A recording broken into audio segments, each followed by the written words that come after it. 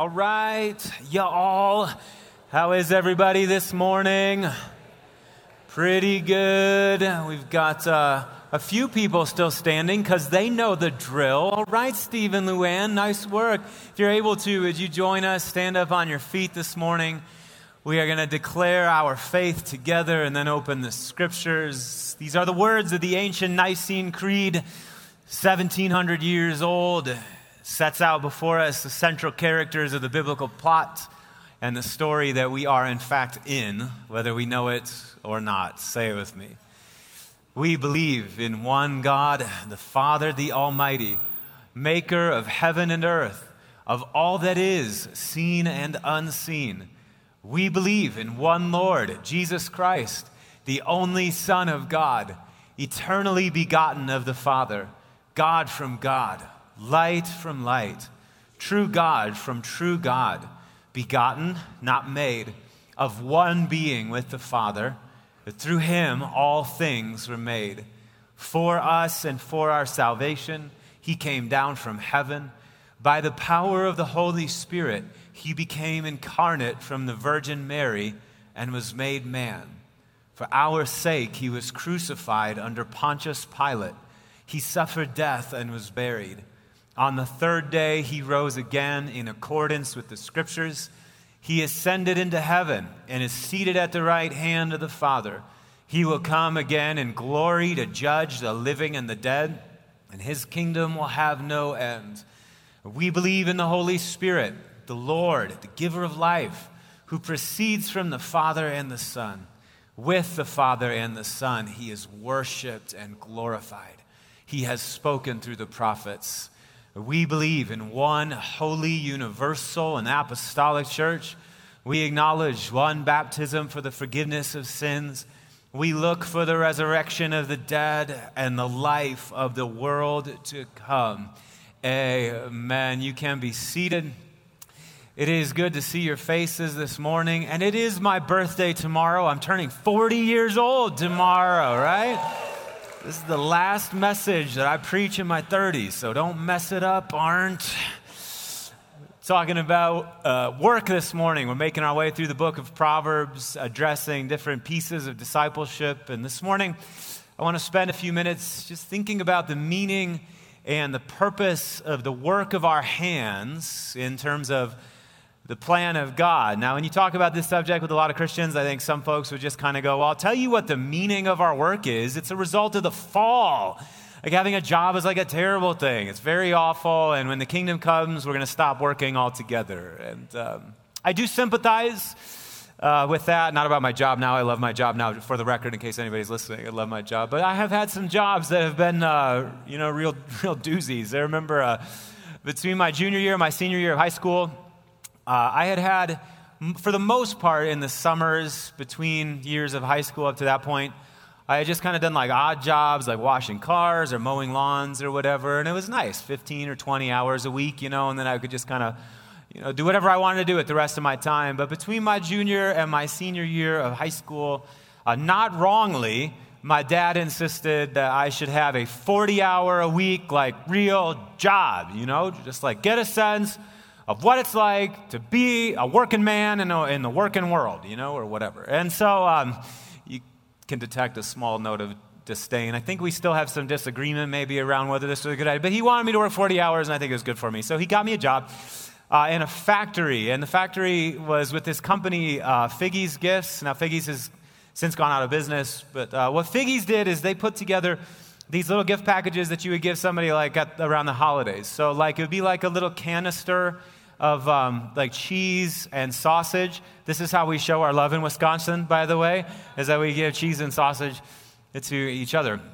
But they didn't just do those things. They also did things like little chocolates and cakes and stuff like that in these little cans and all of that. And so my dad got me a job at the factory where they put all this stuff together. And the job started very early in the morning at a town far, far away, like 20 minutes or so. And so that meant that I would have to get up very early in the morning, and I was kind of dreading it a little bit. But I did have a game plan. It was like, okay, I'm going to get in there in the factory. I don't know exactly like what my job is going to be, but I'm going to buy up the time. I'm going to make it like rich mental and spiritual space. And so I'm going to go over all the scripture verses that I'm working on, and maybe I'll just spend some time communing with the Lord and all of that, and the day will just zip on by. And so I show up at this job in a little town, Neilsville, Wisconsin, and they put me, in the back room where they really start the assembly for all of this stuff. And it's like this very cold, refrigerated room with no windows at all, a little like the gulag or something, I don't know. But so they put me all the way back there, and so the job that I had that day was, how if you get a thing of Russell Stover candies, it's got the little plastic insert in it where you put all the little candies, and they're all specifically, okay, so those little plastic inserts, those come in large boxes, thousands of them laid inside. And so somebody has to do this.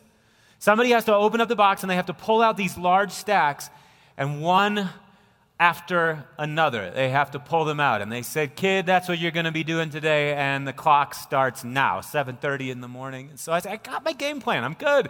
And so I'm tearing these things apart, and I'm rehearsing all the scripture verses that I know, and I'm communing with the Lord and singing worship songs in my heart, making music in my heart always to the Lord and all of that. And I really did sense, you have those times sometimes in prayer, where it's just you get into God's presence, and you lose track of time, and all of a sudden, hours can pass, with the Lord. And I really did think that I'd gotten to that spot in doing this thing, and I thought, surely, it's 5 o'clock now, right? And I looked up, and it was 7:43, 13 minutes have passed. And I don't know any more Bible, and I'm out of worship songs. And what in the world how am I going to survive this summer? And I was sorely tempted to believe that work is a result of the fall. And maybe that job was. I don't know. Maybe that's why the business isn't there anymore. I can't say I'm not God. I don't judge these things. It's just worth thinking about. But work is not a result of the fall. Work, I think, is knit into our created purpose. And it's important that we think biblically, theologically about our work, or else we'll miss the greater significance of it. The essayist Dorothy Sayers, in the middle part of the 20th century, said this. I think she's right about this. She said that in nothing has the church so lost her hold on reality as in her failure to understand and respect the secular vocation. She has allowed work and religion to become separate departments, and she's astonished to find that as a result, the secular work of the world is turned to purely selfish and destructive ends, and that the greater part of the world's intelligent workers have become irreligious or at least uninterested in religion. But is it astonishing, she asks, how can anyone remain interested in a religion which seems to have no concern with 9/10 of his life? Friends, we spend most of our lives in some form of productive work. It's important to think about what it means in the plan of God if we stand any chance of not only living humanly, but bearing witness to the world about the now and coming kingdom of God. And so, Lord Jesus, here we are before you, trusting you for wisdom and help and strength, understanding, insight, and power to make sense of where we are in your plan and then how we live out your plan in the right way. So we ask, Living Word, that you would take the words of wise old King Solomon here and the rest of the words of Scripture, that you would elevate them, that you would make them your living word to us in this moment, that you would give us eyes to see and ears to hear what you're doing, what you're speaking, hearts to believe it, and then a strong will to carry it out to the very end. Do that, we pray. Fill us with your Spirit in these moments. Speak to us, we're asking, and may the words of the preacher's mouth and the meditation of the hearer's hearts be acceptable in your sight, O Lord, our strength and our Redeemer, in the name of the Father and the Son and the Holy Spirit. And all God's people said. I want to take the wisdom of Proverbs here with respect to our work and just summarize it in 3 categories and then try to drill home to you what I think the Lord is speaking to us here. First point, just looking at the book of Proverbs, I want to say to you that God, when we think theologically about work, God is the first and the best worker. Sometimes when we think of God, we think of a deity just kind of sitting in a heavenly Barcalounger in outer space or something while we're all just kind of busy doing our thing. But that is not the way that the Bible thinks about what God is up to. Listen to this. This is Proverbs chapter 8, the scripture says, "The Lord brought me forth as the first of his works." Now this is wisdom speaking. And so with the eyes of faith, we know that wisdom really is a foreshadowing of the second person of the Trinity, God the Son.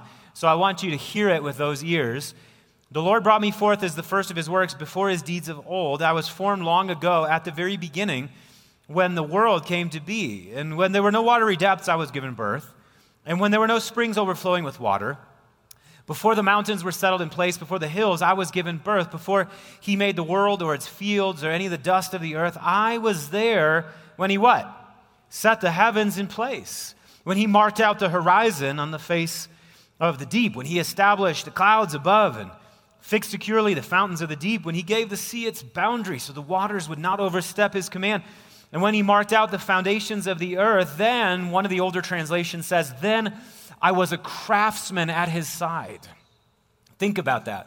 In Proverbs, God and his wisdom are positioned as workers in the world. Wisdom is the craftsman at the side of God. "I was filled with delight day after day, rejoicing always in his presence, rejoicing in his whole world, and delighting in mankind." This, by the way, is what we confess in the Creed. We believe in one God, the Father, the Almighty, the maker of heaven and earth. Genesis 1:1, "In the beginning God created the heavens and the earth." But sometimes when we try to grapple with the notion of God being the creator, what we think is that Genesis 1:1, "In the beginning God created the heavens and the earth." And so we think about creation as this single moment in time, and then everything kind of just is being teased out by the laws of physics right up into the present time. That's not really the way that the Bible thinks about what it means for God to be the creator. In the Bible, in the biblical imagination, God's being the creator isn't just limited to that moment in time when everything started, but God's being the creator is present in, or it understands it as in all of the things that happen as history unfolds. So the psalmist puts it like this. Look at this. Psalm 104 and verse 14. The scripture says that he, say real loud, he makes grass grow for the cattle. Not he made grass grow for the cattle, but what? He makes. Now, what God is doing, all of the green grass that we see around us now, the scripture believes that the hand of God is at work in that now. That it's God who is saying, "Let there be grass," right? And the grass is leaping up out of the ground. He brings forth food from the earth, wine that gladdens human hearts, and oil to make their faces shine, and bread that sustains their hearts. All of the things that enrich us as human beings, that keep our world spinning, God, by his work now, is doing that. God is the first and the best worker. And Jesus reflects this same perspective in John chapter 5 and verse 17. In his defense, Jesus said to them, "My Father is," what's the word there? "Always at his work." And what? "I too am working." Think about Proverbs chapter 8. God the creator with wisdom at his side. Here we have Jesus showing us that story in history, in a human life, that there is the Father's work taking place all around at all times. And Jesus says that what he does is he enters into that work. He matches the Father's work. And you better believe that Jesus has long training and experience in this. Remember, he's the carpenter's son. Jesus grew up watching Joseph do everything that he was doing. And Jesus then was a craftsman at Joseph's side, right? And when he left Joseph's house, he knew what to do. He knew how to enter into and carry forth the work of his Father. In fact, when Jesus is coming to his climactic moment on the cross, he positions that moment on the cross as a completion of the very work that God gave him. Look at this, John 17 and verse 4. "I have brought you glory on earth." How? By finishing the work that you gave me to do. So the work of our hands is not outside of the plan of God. The work of our hands is located directly inside the plan of God. And in fact, the name of God is glorified as we enter into and complete the work, everybody say work, the work that God gives us to do. So God is the first and the best worker, which leads directly into the second point, which is that human beings created in God's image and likeness are made likewise to be workers. Genesis 1 and verse 27, God created mankind in his own image. In the image of God, he created them, male and female. He created them both, and God blessed them. And he said to them, be fruitful and increase in number. Fill the earth and subdue it. Rule over the fish in the sea and the birds in the sky and over every living creature that moves along the ground. Human beings created in God's image and likeness. When God wants the fish of the sea and the birds in the sky and every living creature that moves along the ground ruled over, who does he send to do that? Us. The way that God extends his work in the world is how?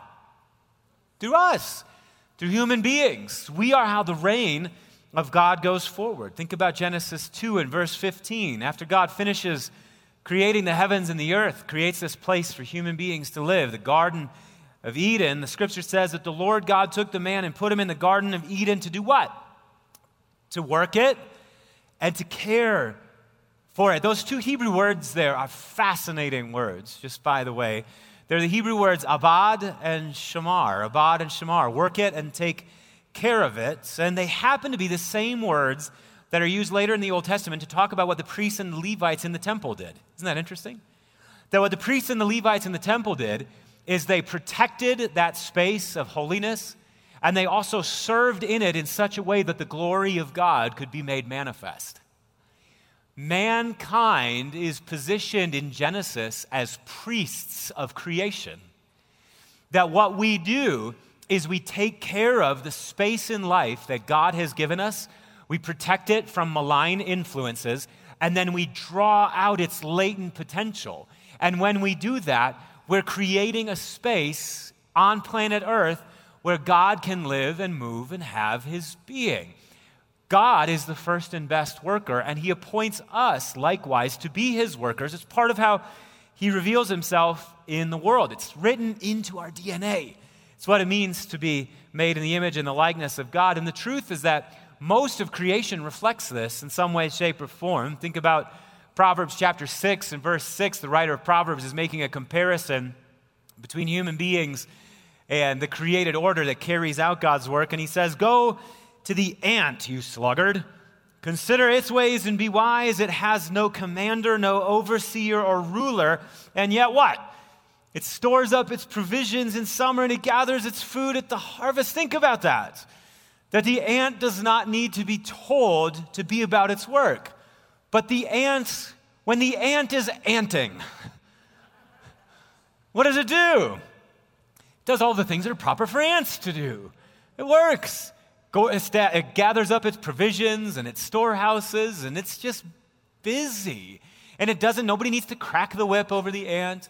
And there's no time card, there's no punch clock, there's nothing like that. When the ant is anting, it does certain things. So in the same way, when human beings are human being-y, we do things in the same way that God, when God is Godding, does things that are productive and make the world go round. So our work is not just a piece of our lives. It's not a drudgery that we have to get over to get on to something else. But our work is what it means to be made in the image and the likeness of God. And when we tap into that and give expression to that, we're actually giving expression to something that's very deep in who we are. Pope John Paul II puts it like this. He says that when a man works, he not only alters things in society, but listen to this, he develops himself as well. He learns much. He cultivates his resources. He goes outside of himself and beyond himself. Rightly understood, this kind of growth is of greater value than any external riches which can be garnered. Think about the jobs that you have had over the years. Think about the opportunities that have been placed in front of you. Think about the situations you've been put in that have challenged you. You are who you are largely because of those things. They've drawn things out of you that wouldn't have been drawn out otherwise. Think also, just to erase the line here between your occupation, what you do 9 to 5, and your vocation, who you are as a creature made in the image and likeness of God. Think about your hobbies and your talents. Think about those things that you do in your pastime that you just love doing. Your gardening or your woodworking or your painting or your writing or whatever it is. That when you engage with those things, don't you feel like you're alive? Like you're so fully yourself. And haven't they called out of you things that would have been dormant all of your life if those things hadn't been there? That's what work does. Work makes humans out of us. It creates a space where we rise up as creatures made in the image and the likeness of God. So human beings created in God's image are made likewise to be workers. And then the third point that I just want to put in front of you this morning is that diligent, godly work tends to, everybody say tends to, remembering that Proverbs is not a book of promises, but it's a book more or less of predictions based on how life normally works. There are great exceptions to this, but in the main, diligent, godly work tends to lead to prosperity, satisfaction, and joy. Proverbs 10 and verse 4, lazy hands make for what? Poverty. But Paul says something similar in the New Testament. He says that if a person doesn't work, what? They're not going to eat any either, right? You get busy, do something. Lazy hands make for poverty, but diligent hands bring about wealth. Proverbs 13:4, a sluggard's appetite is never filled. What's a sluggard? They're just lazing around all day long with these cravings. Oh, I wish I could have that. I wish I could have this. I wish I had a better life. Are you willing to do anything to achieve it? Get to work, man. The sluggard's appetite is never filled, but people that work hard, the desires of the diligent, what does Proverbs say? They're fully satisfied. Think about those times in your life when you've just gotten after it and you've worked hard and you get done with work and you just feel good, right? You earned an honest wage and you enjoyed working with your coworkers and you felt good about what you did. That's what Proverbs is saying. Ecclesiastes 5 and verse 18, this is what I've observed to be good, that it's appropriate for a person to eat and to drink and to find satisfaction in their toilsome labor under the sun during the few days of life that God has given them, for this is their lot. Moreover, when God gives someone wealth and possessions and the ability to enjoy them, to accept their lot and be happy in their toil, it's a gift of God. They seldom reflect on the days of their life because God keeps them occupied with gladness of heart. Brothers and sisters, this is part of our inheritance as the redeemed. That God would so content us in our lives that we'd rise up in the morning, we would do good work, earn a decent wage, be able to bless people with it, feel good about what we did, and go to sleep knowing that we lived the human vocation. And when we live in that space, the writer of Ecclesiastes, who happens to be the same author of the Proverbs, King Solomon, thinks that life is going the way that God intends. Work is not something outside of the plan and purpose of God for us, but it's written deep into the fabric of the cosmos, deep into our DNA. It's part of who we're called to be. And when we work well, you can put this slide up on the screen, we fulfill our created purpose, bringing joy to our hearts and good to others and glory unto God. But that does raise a question, doesn't it? What does it mean to work well? What does it mean to work well? And the world does have ideas about this, about what it means to work well. For the most part, I think in the world, the way that we think about working well is that, first of all, step one is that we find a job that perfectly matches who we are. It's perfectly suited to our usness. And every day of our life, we'll be able to give expression to our true self, the true me, and all of that. And that's the first criteria for working well in the world. And the second criteria is that we make money hand over fist, lots and lots of money. We're making it rain all day long in our job. And so that's the second criteria. And the third criteria is that we become famous and we're recognized for what we do. And that, I think, is surely a fallen approach to our work that is bound to create much misery in the world, but that is one way of thinking about it. I do sometimes in the church think that we don't really think about our work much better than that. You know, we tell people that they ought to go out there and give it and, and really get after it and give expression to their true selves. Or maybe another way of thinking about work in the church is that it is kind of a necessary evil, but you should do it and work hard at it, glorify God in your work. But mostly the reason that and the purpose for your work is so that you can make money to give to the church. Because that's where it's really at, keeping this whole thing going here. And while you're at it, at your job, just please don't mess up the name of Jesus. Work honestly and all of that, and carry some tracts in your back pocket. You don't know what tracts are. That was a different day, wasn't it? so that you can share the gospel with your coworkers and all that, and that's what your work is really for. And I think that that's still missing it. I think that our work is deeper. The meaning of our work is deeper than that. I think that God would have us hold our work in a way that's sacramental, in a way that blesses the world and feeds the world and builds up the world, in a way that helps us enter into it in such a way that our identity is sons and daughters of the living God. Do you remember how Paul says that the creation is groaning with eager expectation for the sons and the daughters of God to be revealed? I think that God would have us step into our work in such a way that as our sonship and our daughtership is revealed, that he's also revealed through the work itself, building up human lives, blessing the world. One of the best examples, I think, of Christian work that maybe I've ever seen was at a hotel in Albert Lea, Minnesota years ago. Mandy and I and the kids were on our way back to Wisconsin for the holidays, and we stopped at a Country Inn and Suites, one of our favorite little hotels along the way, for whatever reason. I know it's kind of a weird art thing, but that's where we stay. I think it's the waffles. I think that's the thing, the waffles that you pour in the kids, and it's fun and very distracting and nice. But we like Country Inn and Suites, so we stopped at this one in Albert Lea, Minnesota, and when we got into the room, there was this little placard that was sitting on the side table, and I'd never seen this at any other Country Inn and Suites, but it really caught my attention, and I've got a picture of it right here, but I want to read it to you as well, because I remember reading this and thinking to myself, I don't know if the people who own this hotel are Christians. And certainly the idea of a Christian hotel is a completely meaningless concept. However, this sentiment grows up out of the soil of a Christian soul. Listen to what it says. Greetings, traveler. Because this hotel is a human institution to serve people and not solely a money-making organization, we hope that God will grant you peace and rest while under our roof. May this room and hotel be your second home. May those you love be near you in thoughts. And even though we may not get to know you, we hope that you will be as comfortable and happy as if you were in your own home.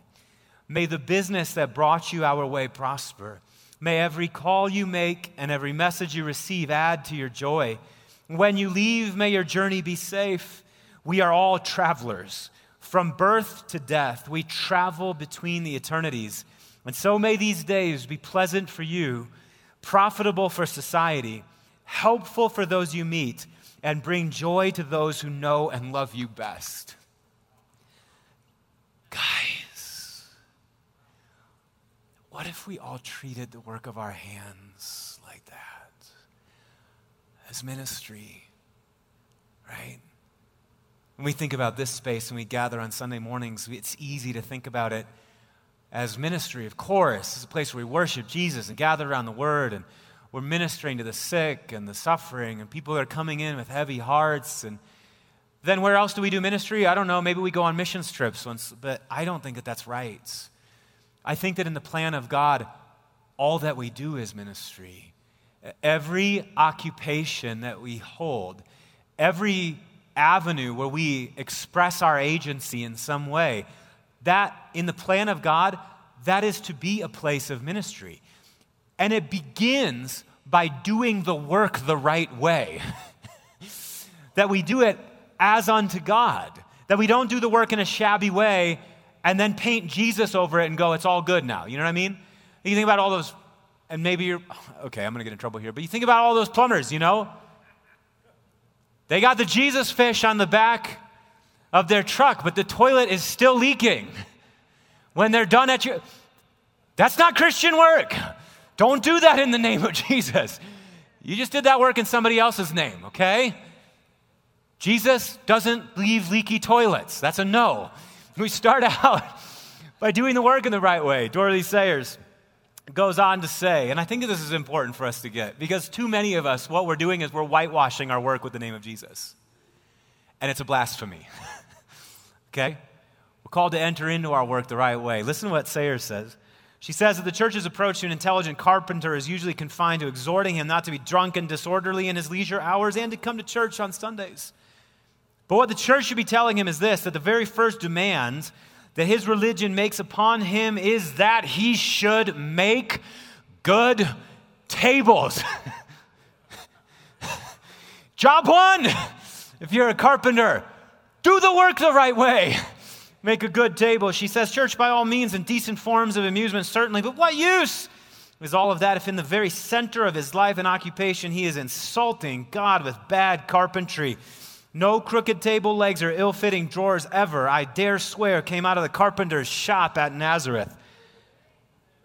Nor if they did, could anyone believe that they were made by the same hand that made heaven and earth. I'm going to need some amens in the house this morning. She preaching. No piety in the worker will compensate for work that is not true to itself, for any work that is untrue to its own technique is a living lie. And by the way, thou shalt not bear false witness is one of the big 10. We're called to tell the truth, to bear the truth, to do things truthfully. And when we approach our work in a shoddy or haphazard or selfish or egotistical manner, it warps the work, which distorts God's name and hurts human lives. Are you with me this morning, brothers and sisters? So I want to say to you with the Apostle Paul in Colossians 3 and verse 17, that whatever you do, is anything excluded by the definition? That's a no. Whatever you do, whether in word or deed, how are you going to do it? Do it all in the name of the Lord Jesus, giving thanks to God the Father through him. And I want to suggest to you that when we step into secular occupation in this way, in the name of Jesus, it arrests the results of the fall in our world. As bad work is a primary sign of the fall, so those who work in the name of Jesus are a sign of the now and coming redemption and restoration of all things. Brothers and sisters, we do not believe a gospel where God whisks the faithful out so that he can blow up the world. That's not the gospel. The gospel is, our Father who art in heaven, hallowed be thy name, thy what? Come, thy be where? On earth as it is in heaven. And one day, the kingdoms of this world will become the kingdoms of our Lord and of his Christ, and he shall reign. And I looked and I saw a new heavens and a new earth. The first heaven and the first earth had passed away, and there was no longer any sea. We are called to enter into our labors in such a way that it makes the kingdom of God manifest in space and time. Can I get an amen from somebody this morning? Bad work is a primary result of the fall. Think about those folks in Florida that died because the building collapsed on them. That's not work done in the name of Jesus.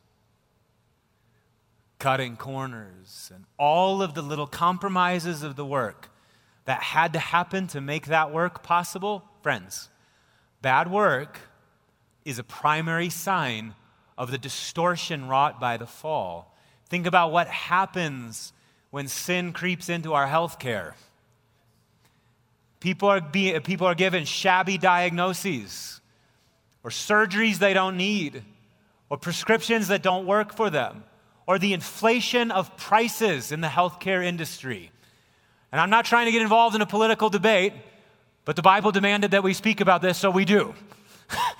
When human beings can't get the care that they need for things that pertain to their lives, that's a bad thing. It's a primary sign of the fall. Think about what happens when the fall creeps into, for instance, government. And I'm sure you can't think of any examples. It warps. It perverts. It distorts human life. Breaks the bonds between us. Disintegrates community. Erodes trust. Brothers and sisters, when we think about the mission of God, too often in the church we think about the mission of God as church work specifically, or going to some country halfway across the world to share the gospel and build schools. And all of that stuff is right and good, and I'm glad that I get to do what I get to do here. But the mission of God cannot be relegated to what happens on Sunday morning in the church or in some faraway country. If it is relegated to that, then that means that most of our lives have been consigned to destruction. Guys, God has called us into the secular vocation to bear witness to the now and coming kingdom of God. Every occupation represented in this room represents a beachhead for the kingdom of God. Have we eyes to see it? I remember talking to my dad years ago. My dad worked in a car dealership up in Wisconsin for many years. He was about 35 years into his career at this point, and he started out as a salesman, eventually became a sales manager, other areas of management, eventually became the general manager of the car dealership, and just did good work there for a long time. Employed a lot of people, served a lot of people in the community, helped steward that whole thing. The dealership grew and became prosperous, very beautiful thing. And my dad and I were on a run, 10 or so years ago maybe, and we were reflecting on our work and the meaning of life, and all of that. And I remember Dad talking about his work and all that he'd experienced and all that he'd done. And I remember him saying to me on the run, he said, it's been a great career, great job and all of that. He's able to provide for the family and for you kids. He said, but sometimes I wonder if what I did in that job really made a difference for the kingdom. And I remember saying to him, I was thinking, sometimes you just lose perspective on a thing when you're in the middle of the thing, 35 years. And I remember saying to him, Dad, I think that you've forgotten the visceral terror that most people feel when they walk into a car dealership needing a car. It's very scary, right? You come in and your family has this need. You have some ideas about what you'd like. You have a certain amount of money that you can spend. And you've already fantasized about what that vehicle is going to be that you're going to get. And then you walk onto the lot of the car dealership. And what are you thinking? You're not thinking, wow, what a great day we're going to have. These people are going to take care of my every need and just wash our feet. And that's not what you're thinking. You're walking out of that car dealership kind of like this, right? Or with a javelin in the hand, You're like ready to do hand-to-hand combat with these people who you're afraid are going to take advantage of you. And I said to him, Dad, for 35 years, you have made it so that nobody in this city walks into this car dealership and has to do that. Mistrust is a sign of the fall. It's a work of hell. And what you've done is you've created a culture that has deconstructed all of the reasons for that mistrust. What is the work of the kingdom if it's not that? Dad, think about how important it is that people have reliable transportation. You have made it so that when their vehicle breaks down and they bring it to you for help, they don't have to be afraid that you're going to take advantage of them and charge them for things that don't exist. And I know that this happens because my wife has gone to car dealerships needing an oil change, and she walked out with a quote for $1,700 worth of repairs. And then I would walk into the same dealership needing the same oil change, and they wouldn't do that to me, and they did it to her because she was a woman. This happens. It's a primary sign of the fall. So when we work in the name of Jesus in a way that brings glory to God and good to others, it deconstructs all of the circumstances that allow the fall to be extended into the world. I said, Dad, think about all the good that you've done in this community, training up these salesmen and women and employing these service people and running a business in a way that people don't have to be afraid to come to work. It's a prosperous business where people have made a fair wage and a decent living. What is kingdom work if not that? So whether you eat or drink or whatever you do it all in the name of the Lord Jesus, guys. This is how the Lord is getting back his world. Jesus told this very interesting parable at one point in his ministry, and with this, we'll begin to make the turn into communion. Jesus said that the kingdom of God is like yeast that a woman took and she worked into 60 pounds of flour until it worked through all of the dough. Now just think about that for a second. The kingdom of heaven is like yeast that a woman took and she put it into a large amount of bread, small thing. And I don't know How much yeast do you need to be effective in 60 pounds? I don't know, but it can't be all that much. She took it and she kneaded it into the dough. She worked it into the dough. And all of the latent power of that yeast was released into the dough, such that the dough rose and became the kind of dough that can feed tons of people. And Jesus says that the kingdom of God is like that. I am saying to you that you are like that. We are the yeast that Jesus is working into all the dough. And as we work and as we labor, as the hand of the great bread maker himself is kneading us into the dough, what's happening is that the latent life of the kingdom that is in us is being released into those spaces in a way that counteracts all of the evil done by the fall. You ask, what is the meaning of my life, or your life? It's that. It's that we'd be sown like yeast, kneaded like yeast into the dough of the world, that it would rise, become what God intends. And so can we stand this morning? And I want you, as we prepare our hearts for communion, dang, we went over time. Sorry about that. I want you, as we prepare our hearts for communion, I want you to think not just about your occupation, and though do think about that as well, but I want you to think about all that the Lord has entrusted to you. Your home, your money, your talents, your gifts, your passions, hobbies, all of that, all of the places where your energy touches the world, and I want you to hold that up before Him. And so we say, Lord Jesus, this is all yours. And we remember in this moment that we are your body. Jesus, you said that we didn't choose you, but you chose us. And you appointed us to go and bear fruits that the world could eat from and be blessed and strengthened. And so we hold before you all of these things that we do, all of the gifts and the talents and the abilities and the opportunities, the occupations that we have, the work of our hands.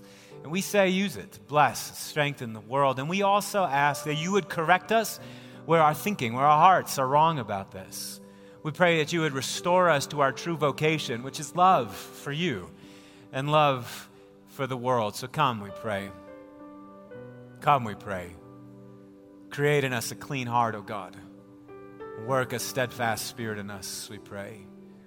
In the name of the Father, and the Son, and the Holy Spirit, and all God's people said, amen. We're going to sing this song of worship in response, and then Pastor Colin is going to lead us to the table.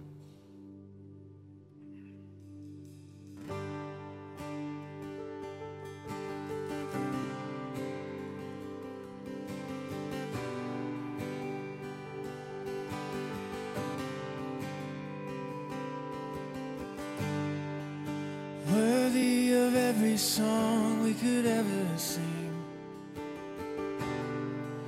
worthy of all the praise we could ever bring, worthy of every breath we could ever breathe. We live for you.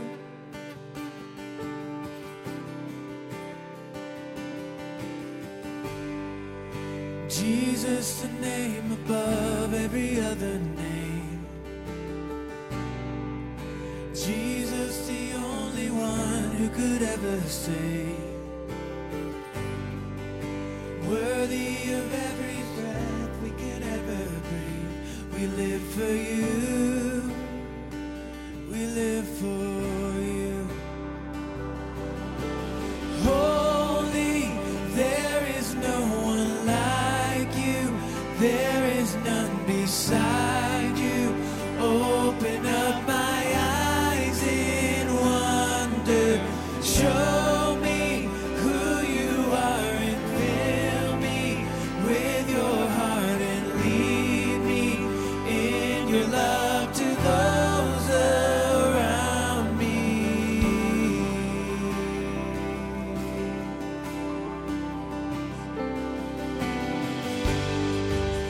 Worthy of every song we could ever sing,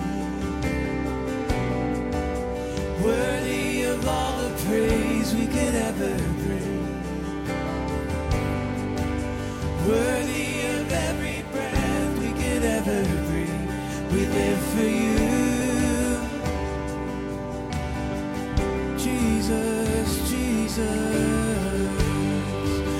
Jesus. the name above every other name. Jesus, the only one who could ever save. Worthy of every breath we could ever breathe. We live for you. We live for you. Holy, there is no one like you. There is none beside you. Open up my eyes in wonder. Show me who you are and fill me with your heart and lead me in your love to those around me.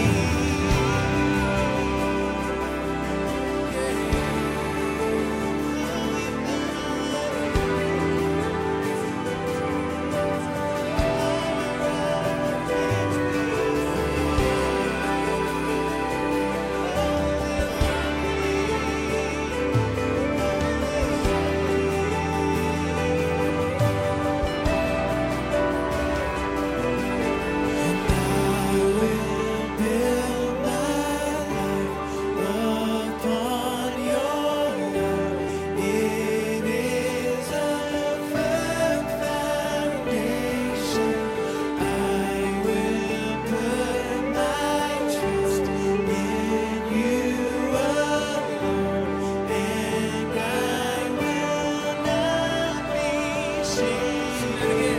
I will build my life upon your love. It is a firm foundation. I will put my trust in you alone, and I will sing that again. I will build my life, and I will build my life upon your love. It is a firm foundation. I will put my trust in you alone, and I will not be shaken. Holy, there is no one like you. There is none beside you. Open up my eyes in wonder. Show me who you are and fill me with your heart and lead me in your love to those around me. Holy, there is no one like you. There is none beside you. Open up my eyes in wonder. Show me who you are and fill me with your heart and lead me in your love to those around me. And I will build my life upon your love. It is a firm foundation. I will put my trust in you alone, and I will not be shaken.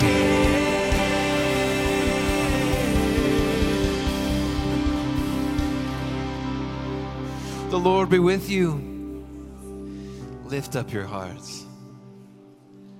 Let us give thanks to the Lord our God. Would you do that right now? Give him thanks. God, thank you. God, we are the work. You created us. Thank you for that. Thank you for these elements that we hold in our hands. It is also your work of coming to redeem us, to pay this price. The Lord Jesus, on the night that he was betrayed, he took bread and he broke it. Would you break this bread? He said, "This is my body, which is for you. Do this in remembrance of me." We remember today, Jesus, the sacrifice that you made on the cross for our sins. Thank you for this. Would you receive the bread? And in the same way, after supper, he took the cup, saying, "This cup is the new covenant in my blood. Do this whenever you drink it in remembrance of me. For whenever you eat this bread and drink this cup, you proclaim the Lord's death until he comes." Let's proclaim the mystery of our faith together. Christ has died. Christ is risen. Christ will come again. Thank you, Jesus, for that promise. Would you receive the cup together? And now, God, we give you praise. Thank you. We let this meal nourish us and fill us so that we can worship you, glorify you. Would you respond in doxology? Praise God from whom all blessings flow. Praise him, all creatures here below. Praise him above, ye heavenly hosts. Praise Father, Son, and Holy Ghost. Amen.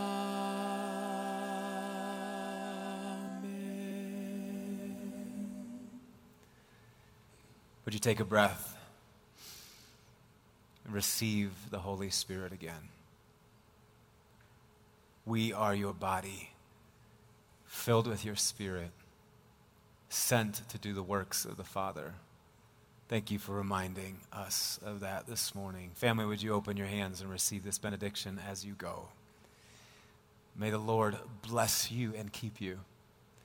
May he cause his face to shine upon you and be gracious to you. May the Lord turn his face towards you and give you peace. In the name of the Father, and the Son, and the Holy Spirit. Grace, mercy, and peace be with you. I'm going to invite our altar ministry team to come forward. If you need prayer for anything, we'd love to pray with you. Remember, if you're new, stop at Connect Central. We'd love to meet you. And New Life East, you are loved. We will see you next Sunday.